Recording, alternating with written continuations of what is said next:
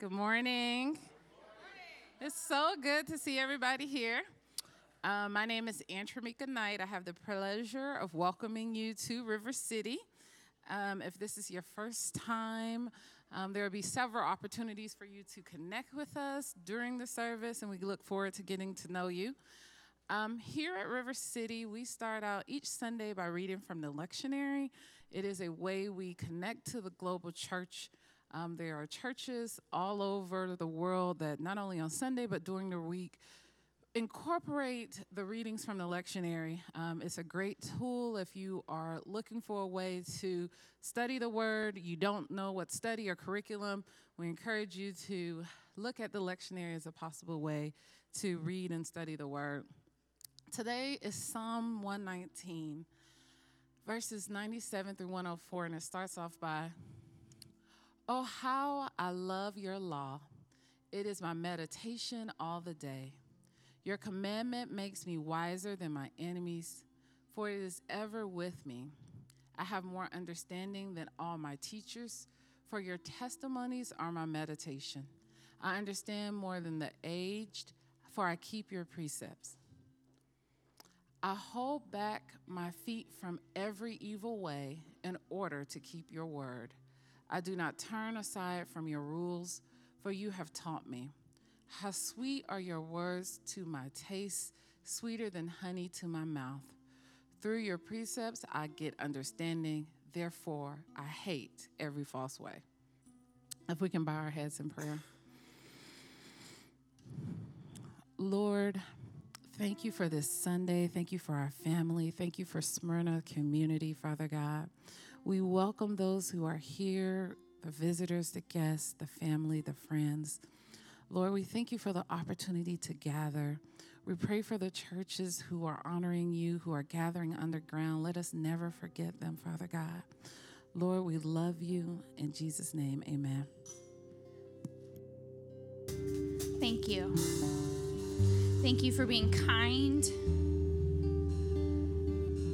Because for as many of the people who vocalize the way they've seen God be near to them, there are just as many who are struggling to feel like God has ever been with them. And that is the beauty of the body, is that when one person is struggling to recall the way God's goodness has chased them, there is another who can hold up a banner of his name to say, he has been this good to me. He's holding on to you. And so it's with that tone and that anthem that God's goodness is chasing after us that we are going to move into prayers of the people. And before I pray for those around the world who we may or may not know what's going on, I want to give you a snapshot so that we together can be praying. Japan has been affected severely by a typhoon. And that is something that most of us have probably never been able to experience by God's grace. But they are suffering. And they are probably struggling to see God's goodness chasing after them. The Kurdish people are just under attack. And they are probably forgetting to remember that they are a people that once got to be near to Jesus. And they're forgetting that God's goodness is chasing after them. There is sex trafficking that is loose and running rampant in the world. And they don't feel like God is advocating on their behalf. And so as I go into praying for them, I encourage you to be interceding in your seats with the same anthem and praise and reverence that we were just singing, God's goodness and faithfulness. Intercede with me as we pray for those around the world. God, I thank you. I thank you for the testimonies that flood this room. I thank you for bringing to memory all the times that you have indeed not let us down. And I pray that you would loudly and obviously and lavishly love the people of Japan in the most real, tangible ways. May you love them, give them their basic needs. Allow them to find a peace and a comfort that surpasses all understanding. God, I pray that in the midst of destruction and suffering that you would be near to the Kurds. That your name, that your love would be magnified in a way that nobody could see coming, that in the midst of darkness, you would burst onto that scene, that you would wrap them up with protection, that they would be drawn back to your heart.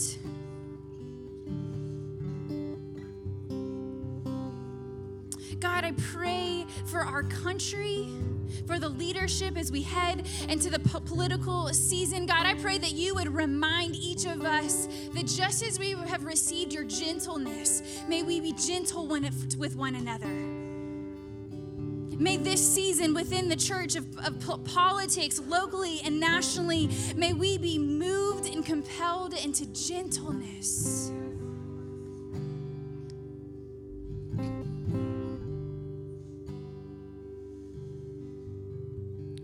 For locally in our community, for those that I know are suffering, maybe in quiet, who are feeling heavy burdened this morning. May they be reminded that your goodness is still chasing them.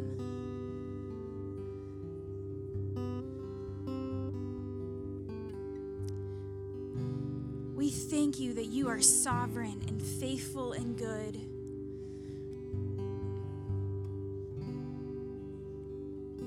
And blessing your name changes everything. Praising your name changes everything. And so we bless your name. We thank you that you are still on the throne. You are in all. You see all. We thank you for that. So I'm going to jump right in today. We're still jumping into content that has to do with these two things: community transformation or mission and spiritual formation. And the idea being that these two things really are our vision, and these are how we create those things: living in love and creating space. I do think today I want to clearly talk about what's been stirring in my heart, which is that we are to be in the process of helping form the culture around us, but only through what's happening in us. There's really no way to live missionally exempt of Jesus and his impact on us. There are people who can be successful at it because there are successful people who are driven to do things and they can go accomplish things. But ultimately, in the long run, if you're not motivated by what Jesus has done in you, especially in a Christian church, it really cannot last. Your efforts will fail. Your efforts will burn you out. And I think many of us in here have had conversations about how that's happened to some of us. But it can't really happen through you unless it's happening in you. And I've found, at least with myself, a lot of times for me, in terms of mission, I go after things missionally, sometimes in unhealth, based on what I would love to see God do in me, but I don't want to give him space to do. So if it's for me, it's always been giving people a space and making sure people feel welcomed and loved. That's a massive thing to me. And it doesn't matter who you are. I have a drive for that because for my childhood, I didn't necessarily feel like that. You wouldn't have probably seen that, but so it became a massive thing for me, especially in the beginning of my ministry. But it at times overtook the desire to see God do that in me first. So it was very weary. It was hard to do. And so mission and spiritual formation, I don't think they're possible without each other. I just don't. I think what's happening in you has to come through you if it's the gospel. And I think if it's not happening in you and stuff is coming through you, I just think be careful. And it's not sustainable. And so today we're going to jump into another kind of broad topic built around faith that if you were here for Birthday Sunday, you heard one of my prayers was, I want to see people in our body have faith restored in Jesus, where it's not plastic or put on, but it's genuine and you can tell that it's real. They don't have to convince you, right? There's no tract needed. We talked about tracts last week. There's no 3-step plan you have to hear. You see it through them and it becomes desirable.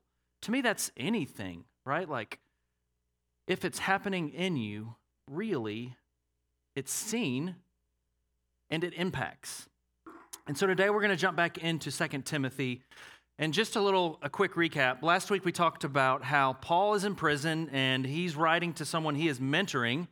And this person is discouraged because probably the greatest leader around is now in prison for what he's now living for. So it's confusing to Timothy. How is this happening? Why is he in jail? We're not harming anyone.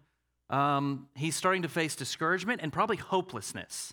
He probably doesn't have hope for what's going to come because the person who is kind of the mentor has been taken and it doesn't look good.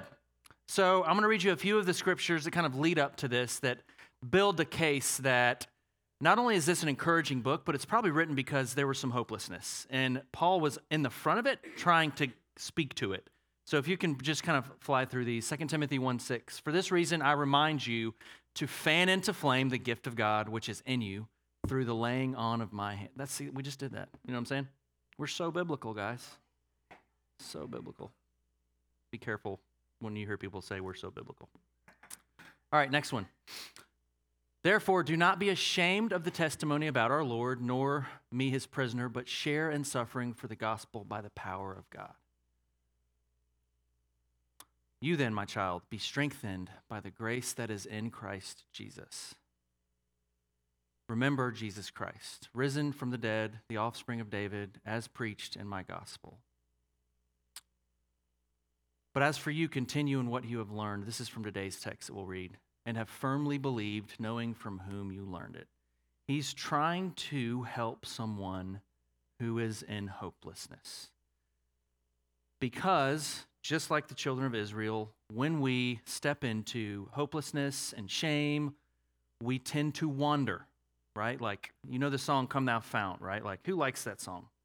You should all love that song. It's like the best song ever.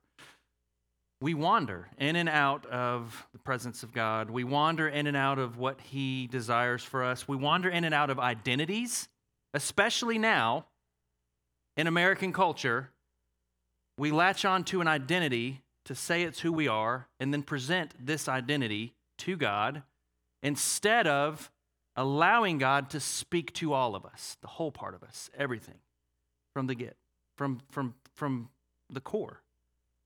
We wander from thing to thing. So when I read you this passage today, it's a little bit like this. If you grew up in churches that sang loud songs, we used to sing a song where it talked about going into the enemy's camp, right? We went to the enemy's camp, and what'd we do? Because we're not playing, guys, right? So this is important. If you haven't heard the song, it says we went to the enemy. Who's heard this song? Who's not heard this song? So it's basically, well, I went to the enemy's camp. And you. Okay, so this is what happens. I believe when we step into hopelessness or doubt or start to struggle with our faith, we begin to wander, and it's, to me, a little bit like we go back to the enemy and give back what he stole from us. So that's a different song altogether. So the work that's already been done, the core of it, right? Like, why are we here? Why did we say yes to Jesus in the beginning? When we step into doubt, frustration, it's a little bit like we go back and we're like, you can just have all your stuff back. I'd rather just be over here in frustration, in doubt, in fear, in anxiety. I would rather just be back over here with this stuff. And nobody would, right? So as we read this today, keep that in mind. I love this passage. I love this text. If you can open up to 2 Timothy 3, starting with 14 and going all the way to 4:5. But as for you, continue in what you have learned and firmly believed, knowing from whom you learned it, and how from childhood you have been acquainted with the sacred writings, which are able to make you wise for salvation through faith in Jesus Christ. All Scripture is breathed out by God and profitable for teaching, for reproof, for correction, and for training in righteousness, that the man of God may be complete, equipped for every good work.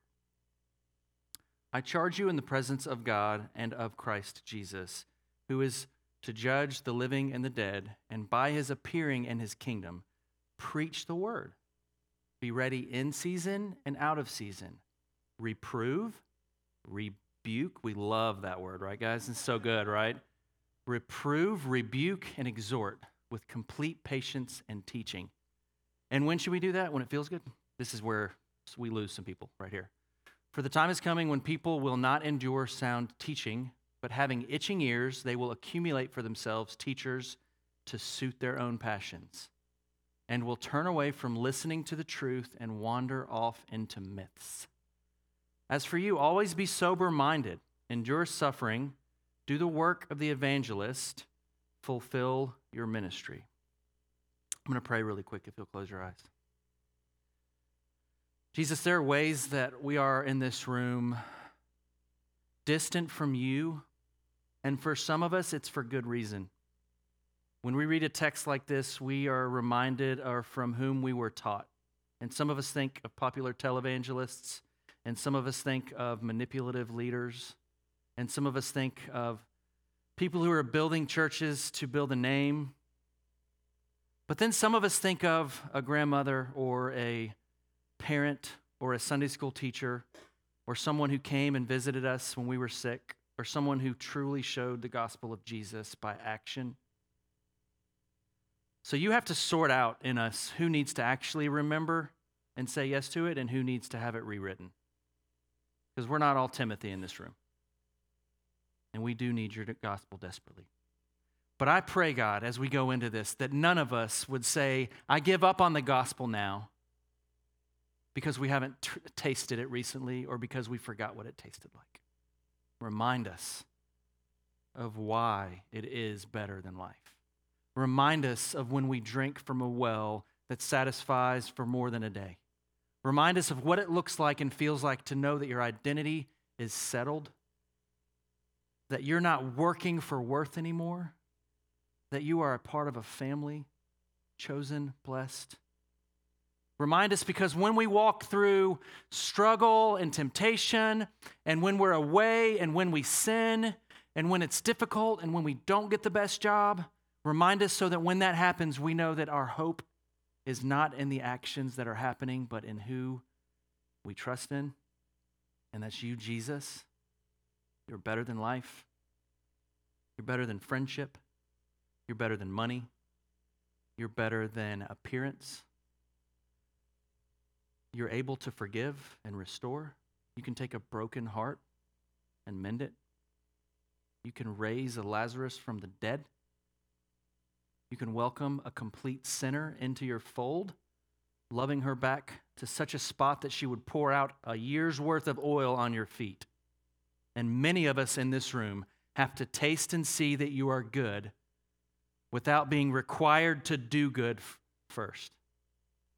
But they're so connected, God, that we want to embody both. We thank you for this in Jesus' name. Amen. So when you think of continue in and remember who, not all of you have a good story to tell. And even just kind of broad stroke American Christianity, and maybe some of you aren't from America, and there are good things happening. Many of you have stories to tell about ministry. Just for kicks and giggles, who, just look around the room when I do this, who in this room feels like they have been harmed in the church in the past and it's landed deeply? Just raise your hand. Okay.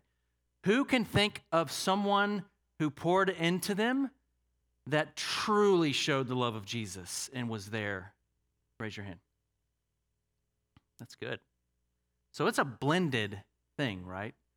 So with this passage in particular, I'm just going to jump into a couple things, and then I'm going to read you a passage in Jeremiah. The first thing I want to read to you is what are the sacred writings and what was happening in Timothy? because he didn't have what we have, right? Like we have this beautiful, I pulled the table over here this morning during worship and put a Bible on it, and they were like, oh, the word is here. Just left it. They didn't have this compilation, right? Like there was the Hebrew scriptures, there were the stories of Jesus' gospel, not necessarily in written form. There were probably the writings of Paul because he's writing to Timothy. There were texts that they believed that all to them, even Old Testament, pointed to the Messiah. So the way that they would read the text and the scriptures, especially post-resurrection, would have more to do with the relationship to live into than a code to live up to. So the context of the whole text would be, how is this revealing Jesus? And it would be only as important as that is being expressed in each reading. So when Paul is talking here to Timothy, he's telling him very simply, do not forget Jesus, especially right now, because you're struggling. And for many people in this room, you are struggling. And the first thing you're doing, instead of walking to Jesus in your struggle, is tampering in all of these peripheral things that can only jack you up without a centered Jesus in you. Walk back to the circle, get inside of it. Jesus, I need you to reveal to me who you are continually. I'm going to share with you a little bit about basketball in a minute, but I don't know if I'm supposed to share this because part of it is me bragging, but I still think I still want to brag a little bit. So I'm just being honest about that, okay? It's coming. I'm sorry. So really quick, I want to read you a quote that I think, for me, one of my friends, Dr. Cheryl Johns, came and taught on the Word. She talks about the Word as a portal, which is kind of like very provocative language about the Bible, but talks about how it's mysterious and how it's a breathing document, that it's not a flat text, right? Like the Bible is not just a book that you gather information from to live externally. It's not just something you hear, oh, I need to do this. So I need to give my 10%. I need to not dress like this. I need to not look like this. I need to not do these behaviors. Would not be the way that it's intended to be ingested, right? It's talked about actually as the breath of God, right? You've heard the scripture discussed as this. It's actually, in Hebrew, it talks about it as God breathing. And so picture the word actually breathing and having breath that comes out of it into you. And then you take in this breath that then comes in and out of you like it's alive. And what we do to it a lot of times is we smother it. If it's alive, like in this for some of you, like, yeah, you're going too far today, buddy. If this is alive, like, this is not just a book. And it's not just another book to put on our library. This is not just alongside some other good books. It's not like Purpose-Driven Life, the Bible, the Tim LaHaye collection, Celebration of Discipline even. I know we love that. Sacred Rhythms even. I know we love that. This is different, right? It's different, and it's meant to be read differently. It's meant to be revered, but not so much that you want to stay away from it because it's continually reminding you, but it's breathing actual life in you. It's interactive. It's an experience to have, not just for you to get what you want, right? Like, I don't necessarily like the promise books of the Bible on the back of the toilets, because what it's essentially done is it's taken all of the funnest parts of the conversation out and put them on the back of your toilet, and it removes things like having to read about what happened to the children of Israel, or having to read about the flood, or having to read about Ananias and Sapphira, or having to read about what happened to Jesus or his loved ones. These things that when we read them do things to us that aren't just, I'll do that today.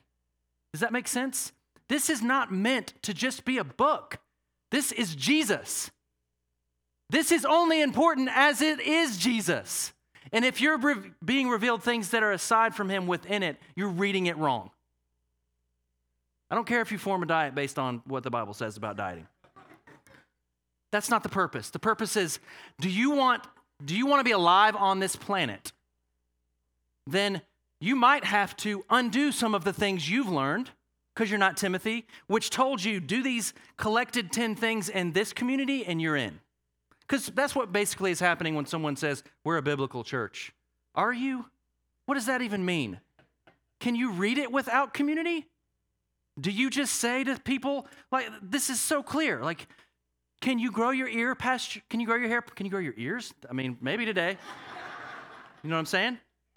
Gotcha. It takes the people of God and the Spirit of God to understand the Word of God. And it was intended for that reason. So this is like breathing, right? Everybody go. Stupidest thing I ever done. I'm going to read you this text. This is not a text. So this is a quote. Studying the Bible is not like studying wrestling. It's more like wrestling itself. This opponent of mine is sometimes beautiful, sometimes cruel, sometimes ancient, sometimes crazily relevant. I can't get a handle on it. I'm outmatched. God's word does not return unto God void. The Bible does not need a disclaimer to say it's fiction. Rather, it needs a warning to those who would read it. I love this so much. It is so true that it will read you. Do not just read it alone. You are outmatched. As we read it, we discover all about how we are outmatched by the love and grace of God who has given us his word and given us his Son, that we might know life eternal here, now, and forevermore. Be careful. If you're reading it wrong, don't be careful. If you're reading it right, you better be careful, because you can't do it alone. I promise. If you think you can, you're doing it wrong. There should be times when something jacks you up so deeply that you have to talk to others about it. That's the word. And Timothy's being reminded, this word, this Jesus incarnate, this Logos, this God made flesh, putting on our skin to come alive, this word is what we need to draw back into. I think Dr. Johns actually said to us when we came, because we believe that we're a community of the table, and she said, you know what? And she has a prophetic voice in a lot of ways. She said, I feel like God's saying you're a people of the table, but also he's turning you into a people of the text.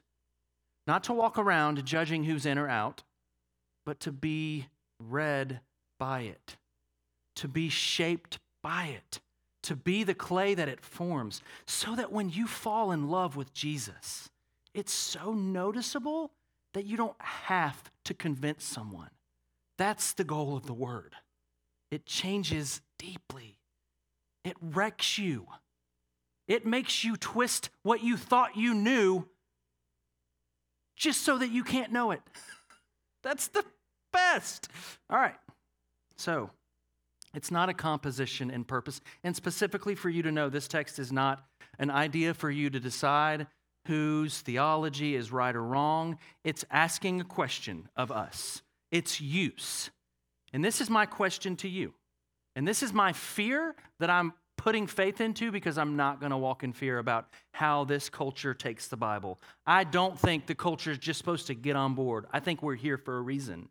I think we are the reason, and I think we see the things that frustrate us, but can the Bible, this is what this, I'm just asking you, can it correct you? Don't talk to me, I'm sorry. I'm asking you, when you read the Bible, have you done something to it which just means this is something I'm reading? It's neat, it's beautiful, it's ancient. Can it correct you? Can it tell you when you're off?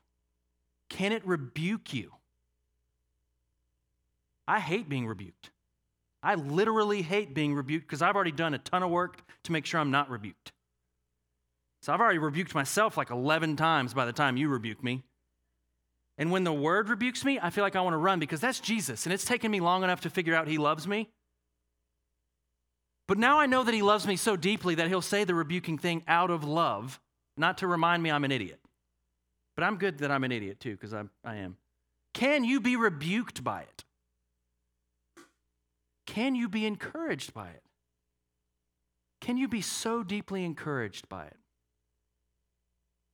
Does the word have the ability to speak to you as if Jesus were to walk up to you and look you in the eye and say, Julie, I need you to know that I love you, and there's nothing more you can do to make that better? Does the Word have the power through Jesus to walk up to you and say, you've actually placed your identity in something secondary, and now you're saying that's your primary identity, and I'm trying to tell you I need all of you because I have to give you your identity? Does the Word have the power to say there is injustice happening in our city, and we cannot turn and not look at it anymore because Jesus is just, and it's not okay? Does the Word have the power to make you throw yourselves at other people's feet and say, I don't understand? It's Jesus. That's what he wants to do. That's why he's saying to Timothy, you're discouraged, but you have to get back to this basic, fundamental, I hate that word, essential, core, Jesus Christ, death, resurrection, and life. Because when we introduce people to what we believe, if we don't introduce them to Jesus, it's like inviting them to a kingdom and doing all the things the king wants and then realizing there's no king there. And I don't like militaristic language around the New Testament version of the gospel in Jesus, but if it is a kingdom and we've removed the king, even if we're still doing his stuff, the enemy has all kinds of reign in there. You don't even have a king. It's great that you look like it. It's great that you do the things. Who are you doing it for? Where is Jesus? What if what we're called to needs to happen in us first, and the only way for it to happen is in Jesus, and then when it starts to actually come through us, it actually has a lasting impact? Spiritual formation and mission have to go together. Don't get me wrong, though. I don't want to sit in this room and get formed for the rest of my life. I want to be in here to go out there, and I want to love people I shouldn't love, and I want people to be freed, and I want redemption, and I want all of it.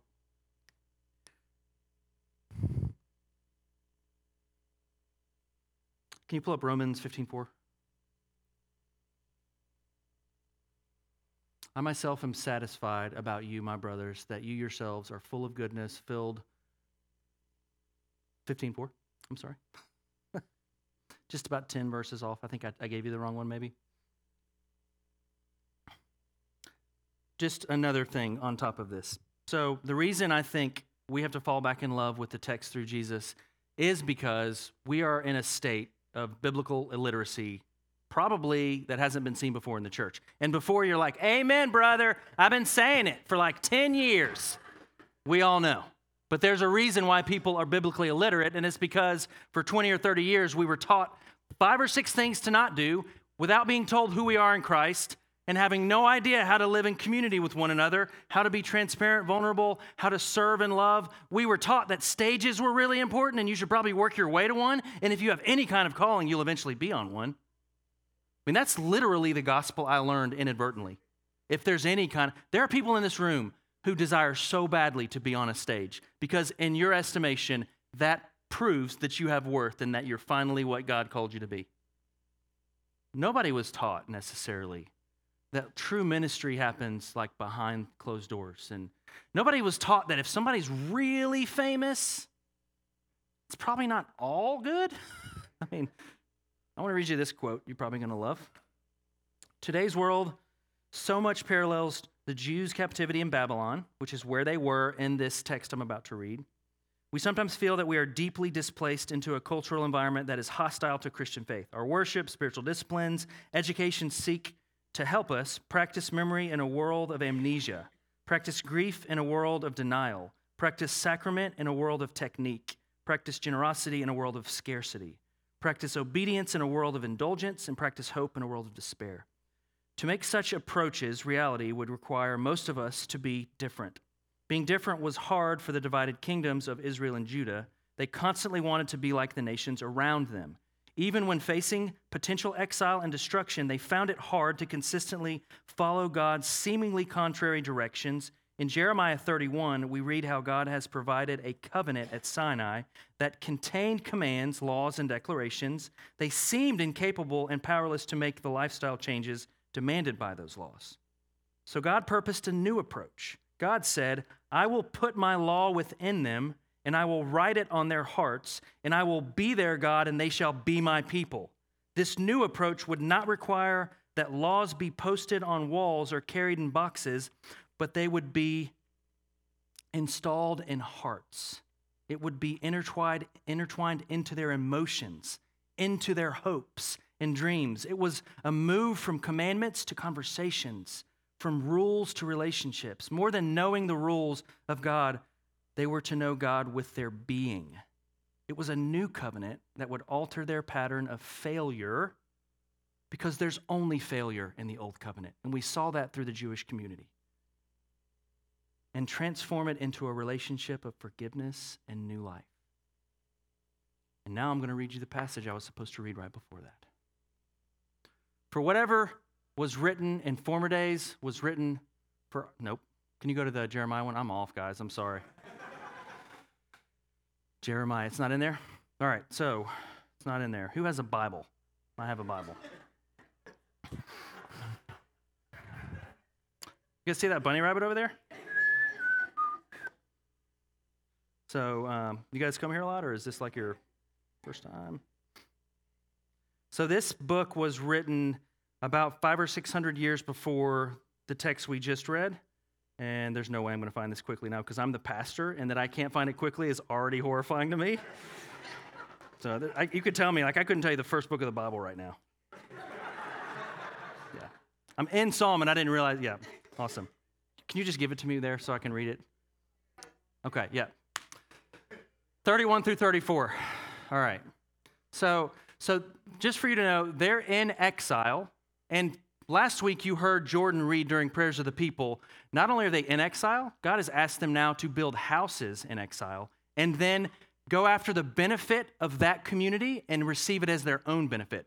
So this is where they're at. We've been in sin, and now we've been removed from the land we want and taken to a land we don't want.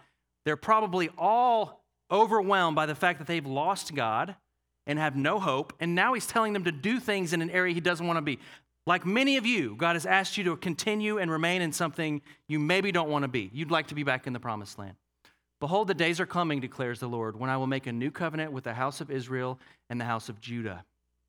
Not like the covenant that I made with their fathers on the day when I took them by the hand to bring them out of the land of Egypt, my covenant that they broke, though I was their husband, declares the Lord.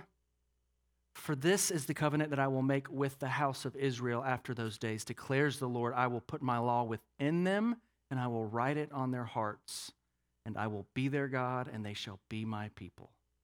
This to me, and no longer shall, I'm so off today, guys, I'm sorry. And no longer shall each one teach his neighbor and each his brother, saying, know the Lord, for they shall know me, from the least of them to the greatest, declares the Lord.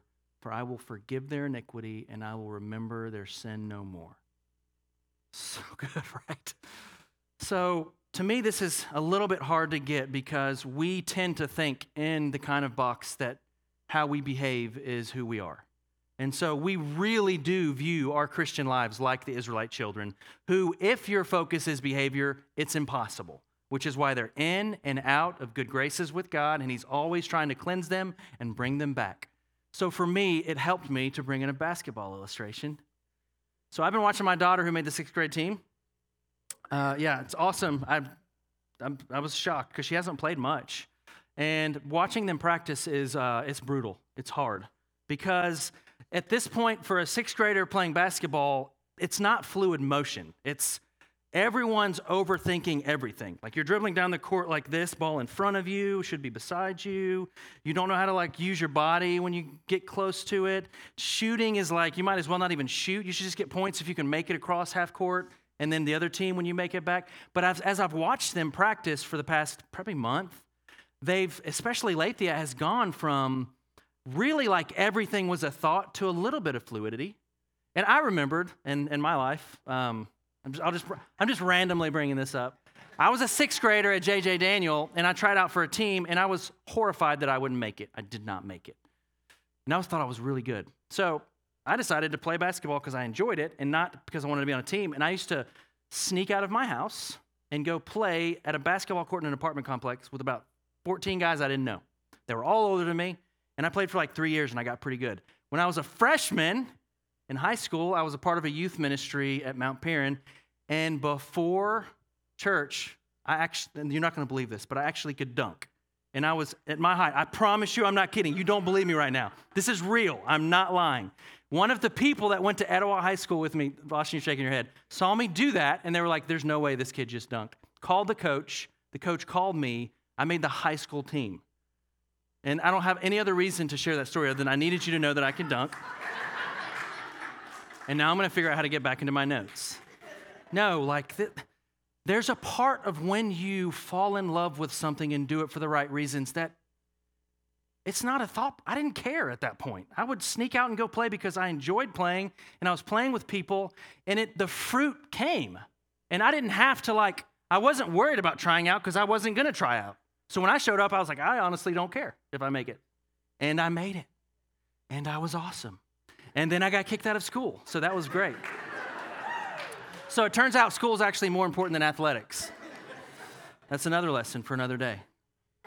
When I think about this text, I think about what is it like for the gospel to go from things you're either stressed about, concerned about, did I do this right, did I not do this right, am I in my calling, am I not, to naturally being how you live and breathe. What does it go to? I think about witnessing. That's the worst word in the world. For me, it historically has been because it's such a pressure to have the right word for somebody who's not a Jesus follower. But I've learned that Jesus comes through us differently than just getting a thing. It comes through a relationship that takes time, right? We talked about it last week. Jesus walked the earth for 30 years, being a human, learning a trade, being in a family, building respect, building rapport, and then for 3 years, 11% of his entire life was built around, now the message is this. After he had relational equity, he didn't pretend like the gospel wasn't the gospel. He didn't just want to live another 30 years like he was living. He did all of it so that people would come to know Jesus, and the real Jesus will be the best help for people. Always. And we do it through our actions, but not only. And I said this last week, we are a church in danger of removing the most important thing from what we do. We would love to do this without having to discuss that Jesus is the reason. But Jesus is the only hope too. And what about people who are in brokenness? Who is the one who heals? And yes, focus on the Holy Spirit. But the Holy Spirit's primary job is to reveal Jesus to us. Because at Jesus' feet is where we're restored. It's where we're redeemed. It's where forgiveness comes to us, as it says in this passage. Don't forget the gospel of Jesus Christ and faith in it. It's the gospel about forgiveness and restoration. It's the gospel that takes dead people and makes them alive. It's the gospel that helps you endure when faith is crumbling around you. We want to be a church, and I want you guys to be a people who don't have to say the right things or do the right thing, but live it so deeply that it impacts every area. But it starts most certainly inside of you. And it has to. So if you're super good at accomplishing things or mission, and you've been avoiding Jesus for years and years, just have the conversation with him on why. Maybe, like Timothy, you'll be reminded of those good first fruits, and maybe he'll have to deconstruct the bad stuff. But I promise you his goal is to restore you and to equip you and to rebuke you. My prayer for you is that we learn language how to, because you can't just walk out in the street and be like, God wants to rebuke all of you in Jesus' name. But my prayer is that when we hear the word rebuke, it's so connected to such a loving Father that we would be like, is there a rebuke for me today? Because that'd be super cool. Instead of too much rebuke, bro. Just dim the lights, put some fog on. We can't see each other then, right? Let's sing a what kind of song? Let's sing a, what is it? Like a Chance the Rapper song to start a show? No? What do we open up with some other stuff? No. Let's center ourselves around the gospel. Let's not try and make it more than, let's not try and beautify it, right? Its rawness is what's so good about it. Its rawness is what draws us into repentance and hope. Its rawness is what put Jesus on a cross. We wouldn't have chose to do it that way. He would have looked different. He would have done it differently. No, the rawness of it is the portal into the life that he's inviting us into. And now I've lost my spot, and it's basically y'all's fault. So, a couple things.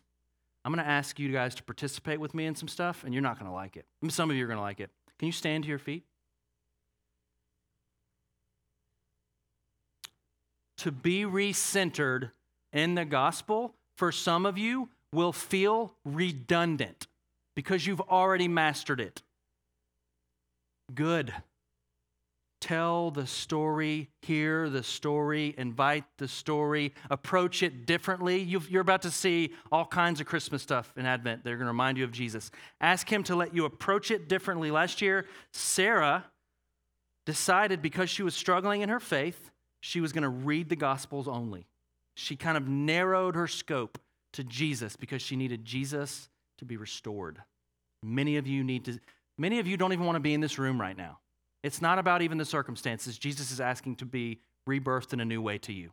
You're looking at the wrong one. And that's okay because your situation got you there. He's trying to be restored. So share stories. Thank you, Kara. I didn't ask her to do that. Read the gospel, the simple part of it. Go back to the small stuff. Simplify it. One of my favorite things is the Apostles' Creed. And I'm going to ask you guys to do Aimee Semple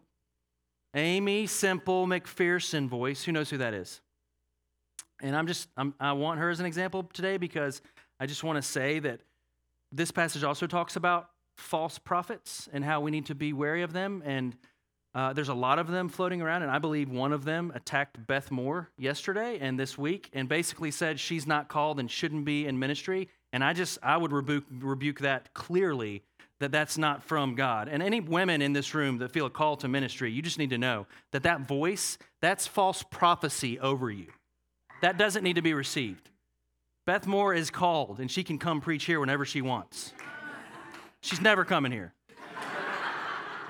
She has no idea who we are. Well, maybe we could get her here. I don't know. So that's an example of the false prophetic voices telling you to sit upstairs and not say something. That's not Jesus. I promise. I'll stake everything to that. Be liberated in him to know. So one of the things we do, though, is we're reminded, also, what if, because the phrase used was that she should just go home. That was the phrase. But what if Mary Magdalene would have just gone home? What if Mary at the tomb would have just gone home? We wouldn't have the story of the Gospels. So if you want to discuss if women in ministry are a big deal, talk to the women that were chosen by Jesus to spread the gospel before men. I think that's important. Amen? And bye, some of you. See you later. It was really fun meeting some of you. And so can you pull up the Apostles' Creed? So Aimee Semple McPherson voice, John Wesley voice. This is not about beauty. This is about girth, right? Like gurgle. That's not the right word. But just like the voice that we're not looking for, I believe in God and Almighty Father. He's beautiful. We're looking for, I believe in God, right? Like say it, and if you don't believe it, don't beat yourself up, but ask God to let these words be prophetic for the future, because the children of Israel did not have them written on their heart yet. It was a promise from him to those in exile. This is coming, and it came in Jesus, and he's here. So it's here, and if you don't feel it, it's coming, and it's not on you, it's on him. It's about his faithfulness and your faithlessness, and he is faithful. I could punch things right now. I don't even know. All right, girth voice, gurgle voice. 1, 2, 3. I believe in God, the Father Almighty, creator of heaven and earth. I believe. I just want to ask you, Father, to allow this to permeate from us. Just to slow us down back into your presence so that we can be with the one who knows who we are, whose we are, and what we're called to. Thank you for the identity that you speak into this room, saying, you are my son, and I'm speaking this over many of you. You are my son. You are a part of my family. You are my beloved. I am pleased with you. You are my daughter. You are in my family. You are my beloved. I am pleased with you. It is finished. That is done. You cannot earn it, and you never will. It's a gift, and I love to give it to you. Receive it. In the name of Jesus, seal it. Let us stop competing with false identities. and step into who we are as your children, that will love this world like you did and go after it with all the grace of God. In Jesus' name, amen. Thank you again for joining us today, and please visit our website at rivercitysmyrna.com.